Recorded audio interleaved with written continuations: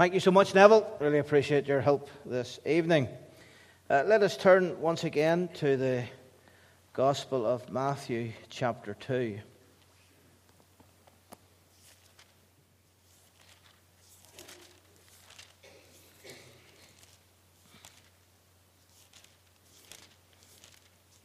We're going to think about this question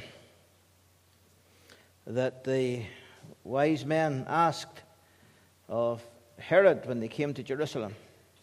Where is he? Where is he that is born King of the Jews? Let us seek the Lord for prayer. Father in heaven, as we consider your word, as we consider the gospel, as we find it in the story of the nativity of our Lord, we pray for your help and for your wisdom and for your enlightenment. I pray that the words of my mouth, the meditation of my heart will be acceptable in thy sight, O Lord, my strength and my Redeemer. Amen. Amen. Mysterious visitors arrived in Jerusalem. Their clothing would have been very different from the dwellers in Jerusalem, and certainly their language was different too. They had an entirely different way of speaking. And they had a splendid entourage with them. I find it hard to believe that there were only 3 wise men. 3 gifts doesn't mean 3 wise men. And if there were 3 individuals who led the party, men who perhaps were kings, men who were very important in their society, and there's every indication that that may have been the case, well, if they were so important, they would have had a whole entourage of servants with them.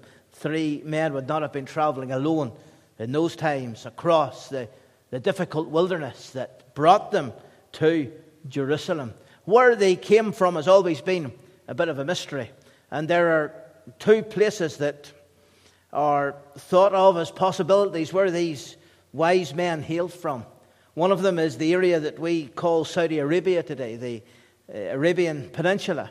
And there were a settlement of Jews living in that area. And while these men were Gentiles, they undoubtedly had been influenced by Jewish thought and culture and custom and religion, or they would have known nothing of the fact that a king was to be born. And so there was something that sparked this interest in this new king when they saw the star. The other place that is thought a possibility is the part of the world that we call Iraq today. And the reason for that is a number of Jews had been dispersed, and some of them had been in the old Babylonian Empire. And while the Babylonian Empire was no more and the Persian Empire had taken place and that too had fallen, nevertheless there were Jewish people in that area. And of course we know that there was a strong tradition amongst the Chaldeans for watching the stars, for example. And we read about those kinds of people in the book of Daniel. So Daniel may in effect have left a legacy behind him. A tradition that caused people to be interested in the things that the Hebrew Bible had taught. We don't know for sure where they came from, but they came from far away, and it would have been a long journey, a difficult journey, a tiring journey that brought them across a desert. And whether it was the Arabian Peninsula, whether it was in the east and what we call Iran or Iraq today, it was a very long journey, and they came on a different mode of transport than the Jews would have been used with, coming from where they came from. They did come with camels, that is highly likely. And so they came, and they were seen, and the people talked about them. Where did these men come from? What is their purpose? Why are they here? Have they come to trade? Have they come to do business with us? Why are they here? Well, there was one reason why these men were in Jerusalem. And the question that was burning on their hearts, where is he? Where is he that is born King of the Jews? And what an important question this is. And we're going to think about this question tonight. And we're going to look at it in a very simple way. It is the first question, but it's also the foremost question. It's the first question that you should be asking tonight. If you don't know the Lord as your Savior, your question should be, where is he? How can I be saved? How can I find Christ? Where is he? And it's the foremost question, because all other questions, they pale into insignificance in the light of this question. And so let us consider this question that the wise men asked. Where is he? First of all, let's consider this as the first question. It is the first question in terms of order in the New Testament. And that's a striking thing. We come to the start of the New Testament, and the first question we read of is this question: where is he? And when you think about it, this is what the New Testament is all about. Showing us where Jesus is, showing us who he is, showing us how we can find him, how we can know him, how we can know that we have eternal life. Where is he? This is a question that the whole of the New Testament revolves around. And this question was asked by these men who are known as wise men. And they're coming looking for Jesus. And there is an important truth in that. Whatever wisdom they had, and these men would have been educated, they would have had a lot of knowledge, they would have known different languages. But this was the most important question they'd ever asked. Where is he? We don't know for sure how they managed to follow a star, or what kind of star this was that guided them to Israel. We have no idea how all that worked out. Because ultimately, if you follow a star, it's not going to take you to a specific place. There was something supernatural, something special about the star. And they had gained some understanding from the Old Testament to learn about the star, particularly from the prophecies of one called Balaam, who actually was not a man of God. In fact, he was a reprobate, but nevertheless, God put his words in Balaam's mouth. And that's a fascinating thing whenever you consider that. And so these men had come. And they were wise because they had learned to ask this question, this first question that we read of in the New Testament. And why is it such a wise thing to seek for Jesus Christ?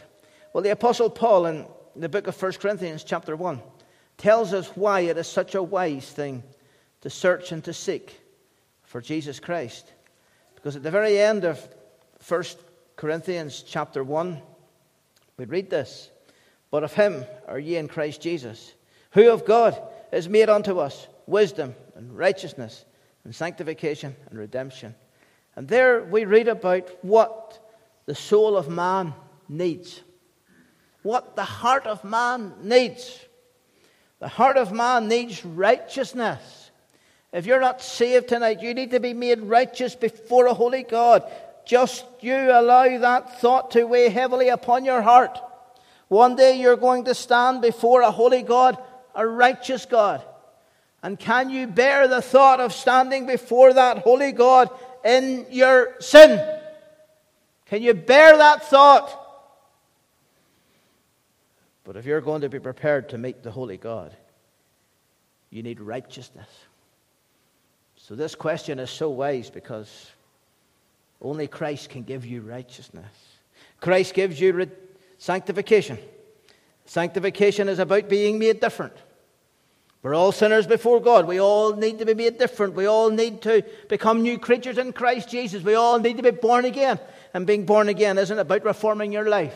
It's not even about becoming a religious person. Being born again is about having a change wrought in your heart. What a wonderful change. And my life has been wrought since Jesus came into my heart. You can mark the time of your birth. Can you mark the time of your new birth? Do you know that you're born again of the Spirit of God? Do you have that assurance? Jesus Christ is made unto us sanctification. He makes us different. He changes us. And He is made unto us redemption. And that really is the ultimate reason why Jesus Christ came. Jesus Christ didn't just come into the world that we might have a holiday. In fact, that's not why He came into the world at all, that we might have a holiday and have turkey and all the rest of it. He came into the world to die on a cross for our sins. That's why He came into the world. And we needed to be purchased to God. And we can only be purchased to God by the blood of that cross. And Jesus Christ is made unto us redemption. At the heart of the ministry of Christ, we have that blood that was shed. And we read the story of the Nativity. It is a thrilling story. How this child came into the world. Jesus Christ, the Son of God in the form of man. But He came to shed His life's blood for you and for me. That's why He came. Well, where is He? Oh, we find Him on that cross. We find Him on that cross.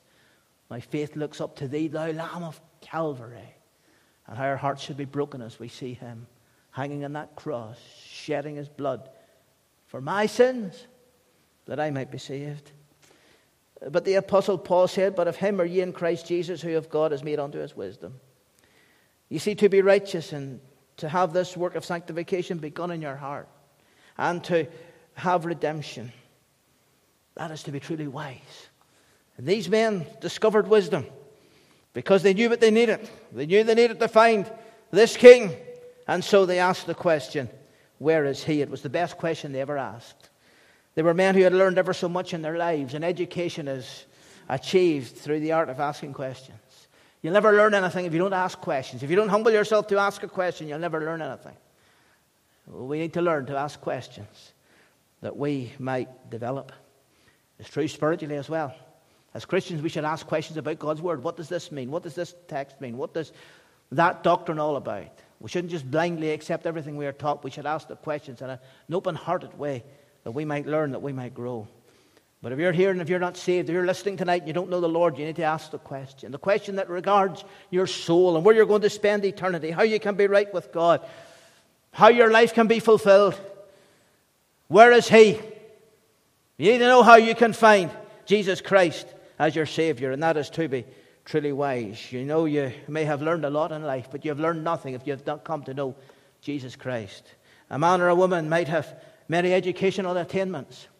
A man or a woman might have letters after their name, but if they have not discovered Jesus Christ, they have not discovered the true secret of life. And there are many fools, there are many educated fools, because they say there is no God, and they deny God completely. And there are other people who are educated fools, and they think they're religious, and they're not really, because they have not found the one who is at the heart of true faith, and that is Jesus Christ. And therefore it's so important tonight that you ask this question, that you're truly wise, and ask this question, this first question that we read of in the Scripture: where is he? But you know, what is particularly fascinating about this first question in Scripture is that this question follows on from the first question in the Bible. This question, in many ways, it mirrors the first question in the Bible. And we read the first question in the Bible in Genesis chapter 3 and the verse 9, and it was a question that put fear into the heart of Adam and Eve. But it was a gracious question. And the Lord God called unto Adam and said unto him, where art thou? Where art thou? The first question in the Bible was asked by God. The first question in the New Testament was asked by these wise men. God said to Adam, where are you? Where art thou? As Adam foolishly tried to hide himself from God. What a stupid man he was, thinking he could hide himself from God. God knew where he was. God still asked the question, where art thou? Because God wanted him to reveal himself. And then we come to the start of the New Testament, and it is man who is asking the question, where is he? You know, whenever we look at the first question in the Bible, we see a gracious God, a kind God. A heartbroken God, yes, a grieving God, because God had made Adam and Eve as these perfect people. He had given them so many privileges. And they had done the very thing he told them not to do. And they had partaken of the forbidden fruit. And as soon as they took the forbidden fruit, they realized they were sinners. And they realized then that they could not stand before God. And that's really why they hid themselves. As the Lord came down in the cool of the day to fellowship with them, they hid themselves. They couldn't bear to stand before God. And God could have come with his lightning flames of justice. He could have come to consume them in a moment of time. He could have come to destroy this creation that he had made in all of its beauty, and created another creation and created another man and woman. But he didn't do that. He came in pity and he said, where art thou? They needed him. They needed him now more than ever. They needed him before, and what they needed from God was his forgiveness. And that's what you need from God tonight. You need his forgiveness. You need to know that you are forgiven by God. But God comes to you and he says, where art thou? Perhaps you've been trying to hide from God. You've been trying to hide from God in the midst of all your excuses. Why you're not a Christian. Why you haven't come to the Lord. Why you haven't trusted him. You're hiding in the midst of all your excuses. All those reasonings. All those false logics. Putting it off to another time. So you've blamed others perhaps. So you carry on hiding. But God says, where art thou? He's calling you to come. He's calling you to come and reveal yourself to him. He's calling you to open your heart out to him. Where art thou? That was a gracious question. But ultimately, when God spoke to these people, to Adam and Eve, our very first parents, he came with a message. It was the message of a Savior. And that's why these two questions are linked together, and that's why they are tied together. Because when Adam heard the voice of God saying, where art thou? The voice of God was going to say in Genesis 3:15, and I, God said, will put enmity between thee and the woman, and between thy seed and her seed. It shall bruise thy head, and thou shalt bruise his heel. And while God was addressing Satan, the old serpent there, and he was telling the serpent, you're going to be defeated. And one born of a woman is going to put his heel, is going to put his foot in your head. And he will be bruised, yes, but you'll be crushed. He'll have the victory over you. And he'll do so on behalf of mankind. One that is born of a woman will come to be the conquering Savior. And that's why in the traditional readings of Christmas, for a Christmas carol service, this verse quite properly comes first. Genesis 3:15. Because this was the first promise of a Savior. And it accompanies the first question in the Bible. Where art thou? And because God had promised a Savior back there in the Garden of Eden, these wise men were able to come from the east and say, where is he? He has come. He has come as God said he would come. And we're seeking for him now. You see, we can only seek God because God first of all seeks us. If God had not come seeking us, we would not be able to seek him. The first act in salvation is not the act of man. It's the act of God. And God who comes and asks the questions. God who comes and sends his Son. And God who comes out of love. And we seek the seeking God because first of all he finds us. Well, tonight, the real lesson from this first question is, why have you not sought God? Because he has come seeking you. And he has come loving you. And he has come accomplishing salvation for you. And although God knows where you are and who you are, and there's nothing about you God does not know, yet at the same time, God wants you to come. And he wants you to seek him. And you're commanded in the scripture to seek the Lord. Jeremiah talked about seeking the Lord and finding him if you seek for him with your whole heart. You see, this salvation is not kind of some simple one-off decision you make. Some people are trusting in a decision they were never saved to begin with. It's putting your whole heart into this matter. It's the cry of Peter, and I often think Peter is the great example because whenever he was sinking in the sea, he said, Lord, save me. It was more than a simple decision. He knew he was drowning. He knew unless the Lord reached down his hand and gripped him, he'd be lost. And that's what it is to seek the Lord. To feel the weight of your sin and to know that you're sinking in that sin and you know you're sinking down through life to a sinner's hell. Where is he? For I need him to be my Savior. That's the full import of this question. Where is he that is born King of the Jews? It's the first question, but it's also the foremost question. A question may come first, but may not be the most important question. That very often is the way whenever we try to learn. We ask one question after another, and it's only as one question builds upon the other that we come to the right question. But this first question is also the foremost question. It's the most important question. It's the one question that must be asked. Where is he?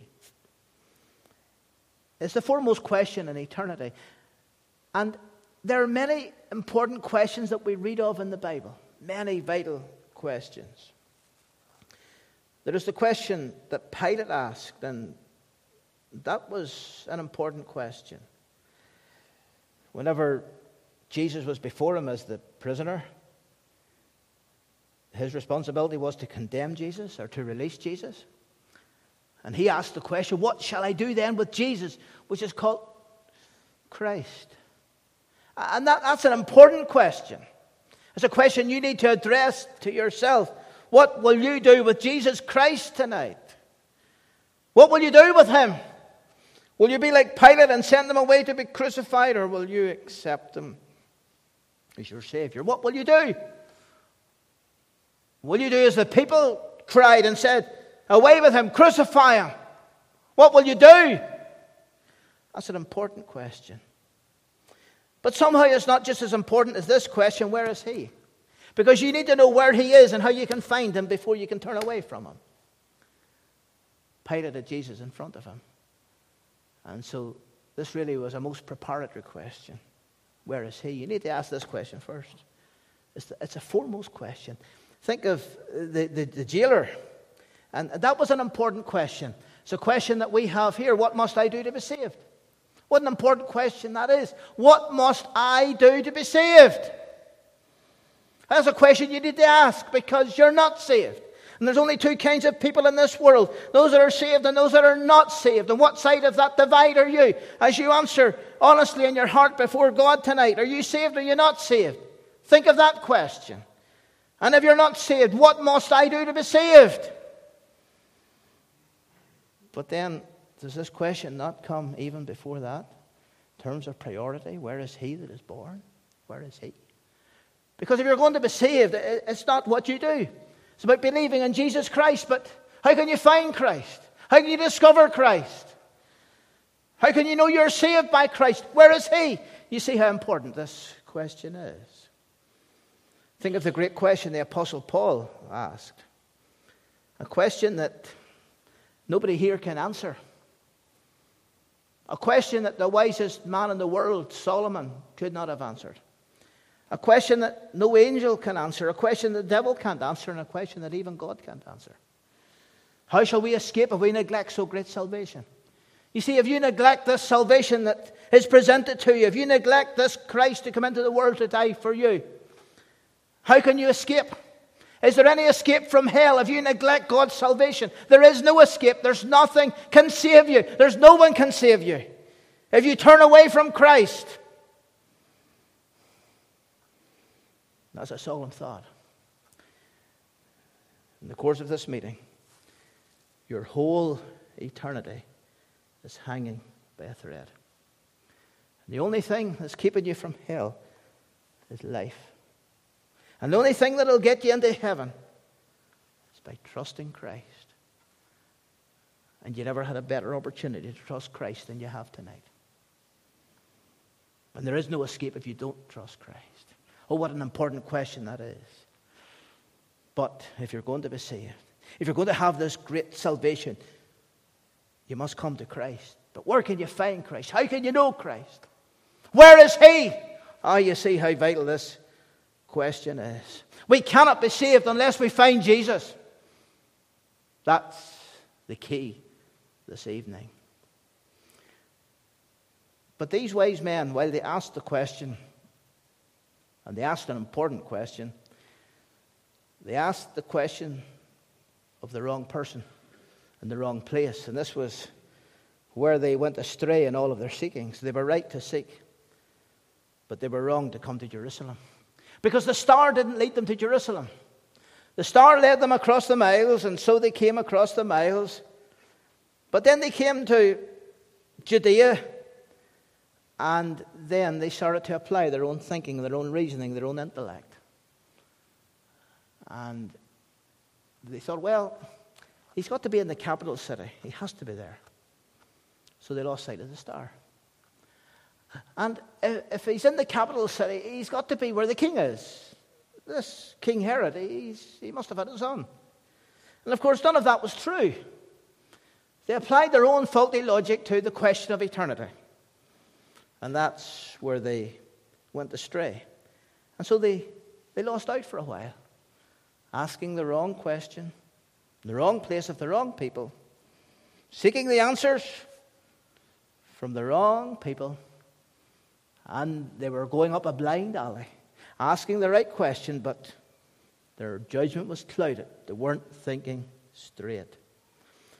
And there are many people doing that tonight. And yes, they know they need peace, and they know they need peace with God, and they know they need hope, and they need hope for eternity, and they're very aware of all of that. But they're seeking the answer in the wrong place. And they're getting things wrong. And it's messing up their thinking. And it's leading them to a sinner's hell, even though they're asking questions in relation to spiritual things. On the streets of the city of Birmingham, at this time, the Muslims are out at the Christmas markets.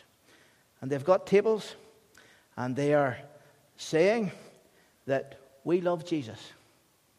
We love Jesus. And they're presenting literature. And they're guiding men and women towards their thinking and their way of doing things. We're not against Christmas. We're not against Christianity, because Muslims love Jesus too. And of course, you'll never find Jesus in Islam. Nobody will. No matter how hard that question is asked regarding peace with God, there's no peace in that religion. And Islam teaches that Jesus, he didn't die on the cross. He fainted. He was badly injured, badly wounded, but he revived again and went and carried on a prophetic ministry somewhere else. And while they do believe that he was a prophet, they believe that Muhammad was the greatest of the prophets, and therefore the ministry of Christ ultimately was eclipsed by Muhammad. And of course that's blasphemy, because there is no one greater than Jesus Christ. And so the Muslims cannot find peace. But it's not just the streets of Birmingham or some other city with a large Muslim population that you find this kind of thing. I was walking down Omagh Main Street just this week, and I was in a bit of a rush for somewhere to go, and these two young men came towards me, and as soon as I heard American accents, an idea who they were. And they started to come up towards me with literature and want to talk to you about Jesus. And I was in a bit of a rush, and I really didn't have time to talk. And I saw their names, and I saw their badges, and it was the Church of Jesus Christ of the Latter-day Saints. And of course we generally call them Mormons. And I just said to them quickly, "You're Mormons and you're a false cult." And away I walked down the street, and then I heard this voice shouting after me, "Oh, we want to just talk to you about Jesus." And I looked at my watch and thought, well, 5 minutes, I'll get back. And so I went back. And I started to talk to them about their religion very, very quickly. And I shared my faith, my testimony, how I'd come to Jesus Christ as a child, and how I have peace with God through Jesus Christ. And they said, "We have all that. We enjoy all of that." I said, "But you follow the teachings of Joseph Smith." "Oh, no. I said, "Joseph Smith was a man. You say he wrote the Book of Mormon. You say that he had visions from angels, and yet he was a polygamist. He lived a very sinful life, and he actually died trying to escape from prison." And, "Oh, no, he was only a man. We follow Jesus Christ. We love Jesus Christ." And you could instantly see how they were trying to show that they could celebrate Christmas too, with their religion and with their faith. And as they talked then, I knew my time was running out, so I asked them one other question. I said to them, "But you baptize dead people. In Mormon temples, you'll go in and you'll find out the names of all of your dead relatives, come back generation after generation after generation, and you'll baptize them." "Yes, if we have the opportunity to do that, we can do that." And then I said, "Is Adolf Hitler baptized into the Mormon church?" "Most probably he is." At that stage, I just walked away. I just felt the darkness of it all. To think like a man like Hitler, a man that had done so many evils in all of his life, because someone had named his name in a Mormon baptismal tank, that man's soul can somehow be saved. It's an absolutely horrendous thought. And yet those same people are going around saying, "We believe in Jesus Christ." Blind, deluded souls. And it's all around us. All of false religion does this. It asks this question in the wrong place of the wrong people. and people are going astray. And yet there's two young men have sacrificed a considerable part of their life. They have come from the state of Utah, most probably in the United States, and they have come here as others have come because they believe they're doing good. And that's a challenge to us. It's a challenge to us as Christians. What are we doing to win souls? What are we doing to reach the lost? What are we doing to talk to men and women of the gospel? What are we doing to share the truth of this book, which stands up to scrutiny? Others are doing ever so much to spread their falsehood. And what are we doing for Jesus? Now we need to take that seriously. Some people are seeking him in their religion. They think that by sitting in a church pew and living a half-decent life, that somehow gets them right with God, and that never will and never shall. And if you're trusting that tonight to get you through the pearly gates, it'll not get you in if you haven't, first of all, found Jesus Christ as your one and only Savior. Well, where do you find him? These wise men, they had to be redirected. And they were redirected through the Scriptures, because it was pointed out to them that the prophet Micah had said that Bethlehem would be the place where the new king would be born. And so they went and they saw the star. They found him through the Scriptures. That's how they came to Bethlehem. They found the light of the Scripture. And that's how you can find Jesus Christ tonight. Where is he? You find him in this book. The Bible takes us from all of the prophecies in the Old Testament to the Christ who was born of Mary. And the Bible takes us from the manger to the cross, where he died as a substitute for our sins, and where he was nailed on that tree for you and me. The Bible takes us from the cross to the resurrection, because he's no longer on that cross. Hallelujah. He's the risen Savior. He lives forever. And the Bible takes us from the resurrection to the ascension. And there he is at the right hand of God, praying for us. And we are told that he saves to the very uttermost all that come unto God through him. And the Bible takes us beyond the resurrection to the conversion of Saul of Tarsus, the most prolific persecutor, destroyer of Christians. One who had Christians killed and imprisoned, did all kinds of terrible things to them. One who was determined that his life's work would be to exterminate Christianity. And yet on the road to Damascus, Christ met with him. He was humbled. And he asked the question, who are you, Lord? Who are you? Where is he? Who art thou, Lord? I am Jesus, whom thou persecutest. And suddenly his life was turned around. And he found Jesus. He didn't find Jesus in a church. He found him on an old dusty road.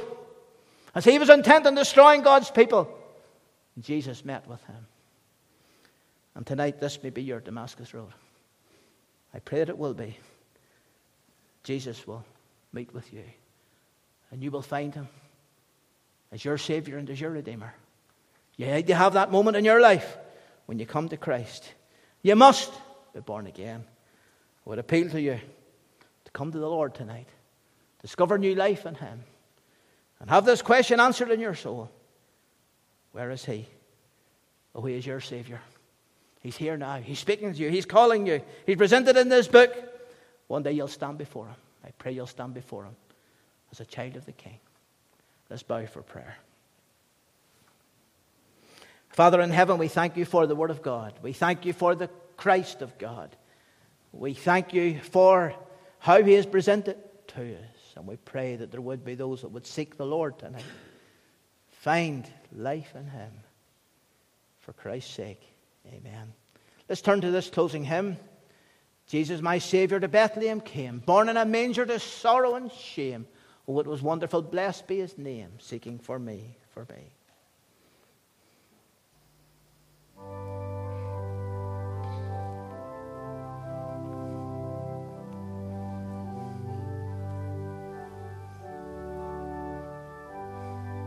Let's stand together.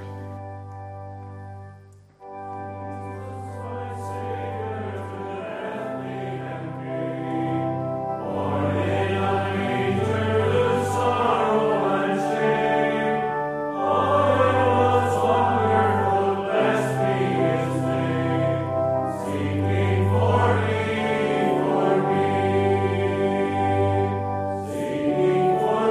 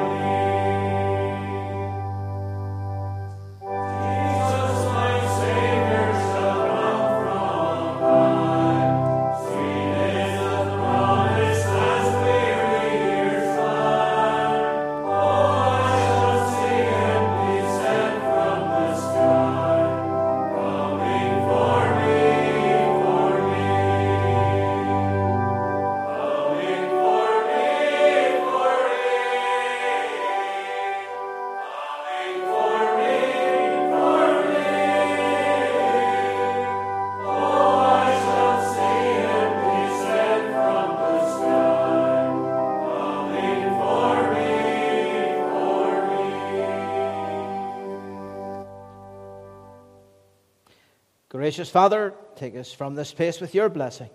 May the grace of our Lord Jesus Christ, the love of God, the fellowship of the eternal Spirit be our abiding portion now and evermore. Amen.